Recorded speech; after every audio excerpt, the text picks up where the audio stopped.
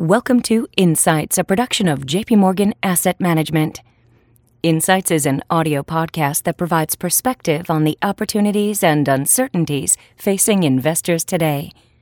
Today's program, the Market Insights Notes on the Week Ahead. Hello, this is David Kelly. I'm Chief Strategist here at JP Morgan Funds. Today is September 24th, 2018. It's been some years now since I've been a regular patron of our local arcade, but I've always been fascinated by the financial transactions by which it is maintained.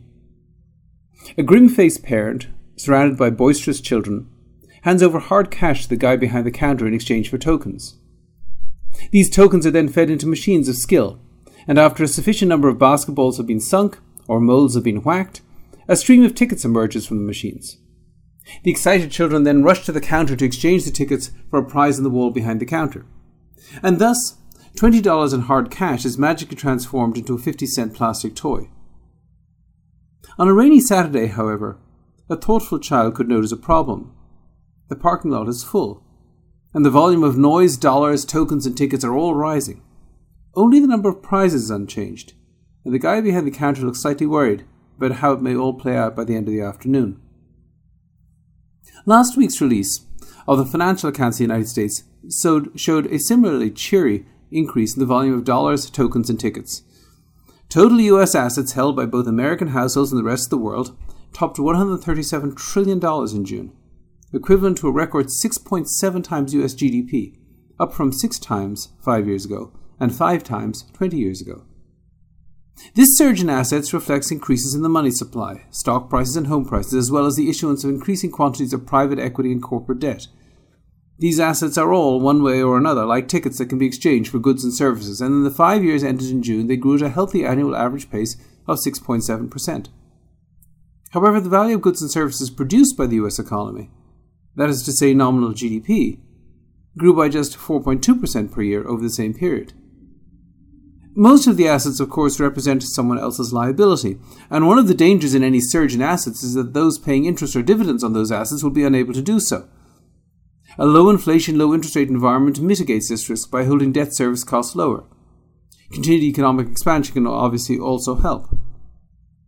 However, current economic trends could further inflate the value of assets relative to GDP, with many corporations using recently repatriated cash to buy back stock rather than increase physical investment spending, and slow labour force growth restraining the growth in GDP. All of this will be on the minds of Federal Reserve officials as they gather for the 5th FOMC meeting of this year, and investors will be carefully watching what they say and do.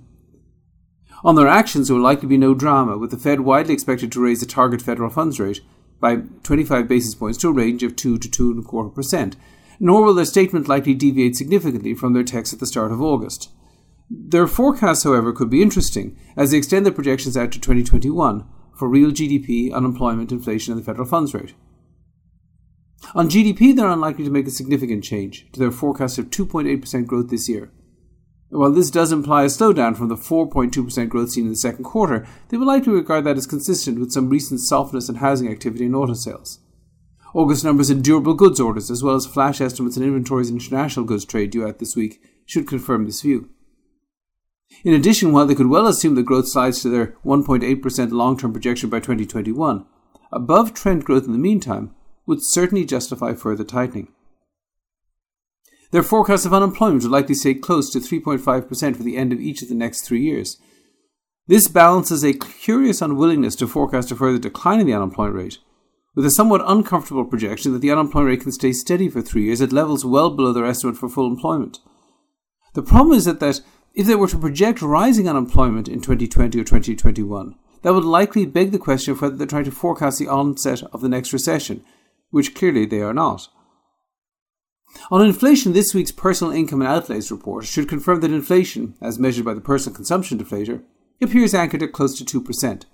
But with inflation at target, economic growth above target, and the unemployment rate below target, the Fed will likely continue to project the federal funds rate topping out at about 3.25% to 3.5%, 50 basis points above their assessment of an appropriate long-term rate. In his press conference after the meeting, Fed Chair Jay Powell will likely be asked some uncomfortable questions about fiscal policy, trade policy, and the President's call for the Fed to stop hiking rates. committee may well see an expansionary fiscal policy as being partly offset by the drag from actual and feared tariffs. However, Mr. Powell will likely try to comment as little as possible on any of this, while quietly reasserting the Fed's right to set monetary policy as it sees fit, without political interference. In the short run, a Federal Reserve in a steady tightening course should continue to lift long-term interest rates, while a third consecutive strong earnings season, apart from insurance company losses due to Hurricane Florence, could boost US equities. However, long-term investors like the Federal Reserve should keep a close eye on asset valuations. As the era of easy money winds down, asset prices in general should grow more slowly. This suggests a need for caution in the most richly valued US assets and a willingness to look overseas to areas where the value of assets has not grown so rapidly relative to the output produced. A child whose heart is set on a particular piece of 50-cent plastic might well want to pick an arcade with fewer tickets and more prizes. Well, that's it for this week. Please tune in again next week, and if you have any questions in the meantime, please reach out to your JP Morgan representative. This content has been produced for information purposes only, and as such, the views contained herein are not to be taken as advice or recommendation to buy or sell any investment or interest thereto. Reliance upon information in this material is at the sole discretion of the recipient. The material was prepared without regard to specific objectives, financial situation, or needs of any particular receiver.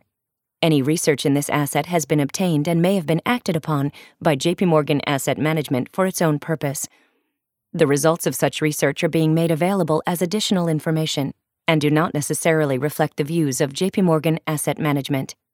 Any forecasts, figures, opinions, statements of financial market trends, or investment techniques and strategies expressed are those of JP Morgan Asset Management unless otherwise stated as of the date of production. They are considered to be reliable at that time, but no warranty as to the accuracy and reliability or completeness in respect of any error or omission is accepted. They may be subject to change without reference or notification to you. JP Morgan Asset Management is the brand for the asset management business of JP Morgan Chase & Company and its affiliates worldwide. JP Morgan Distribution Services Incorporated. Copyright 2018, JP Morgan Chase & Company.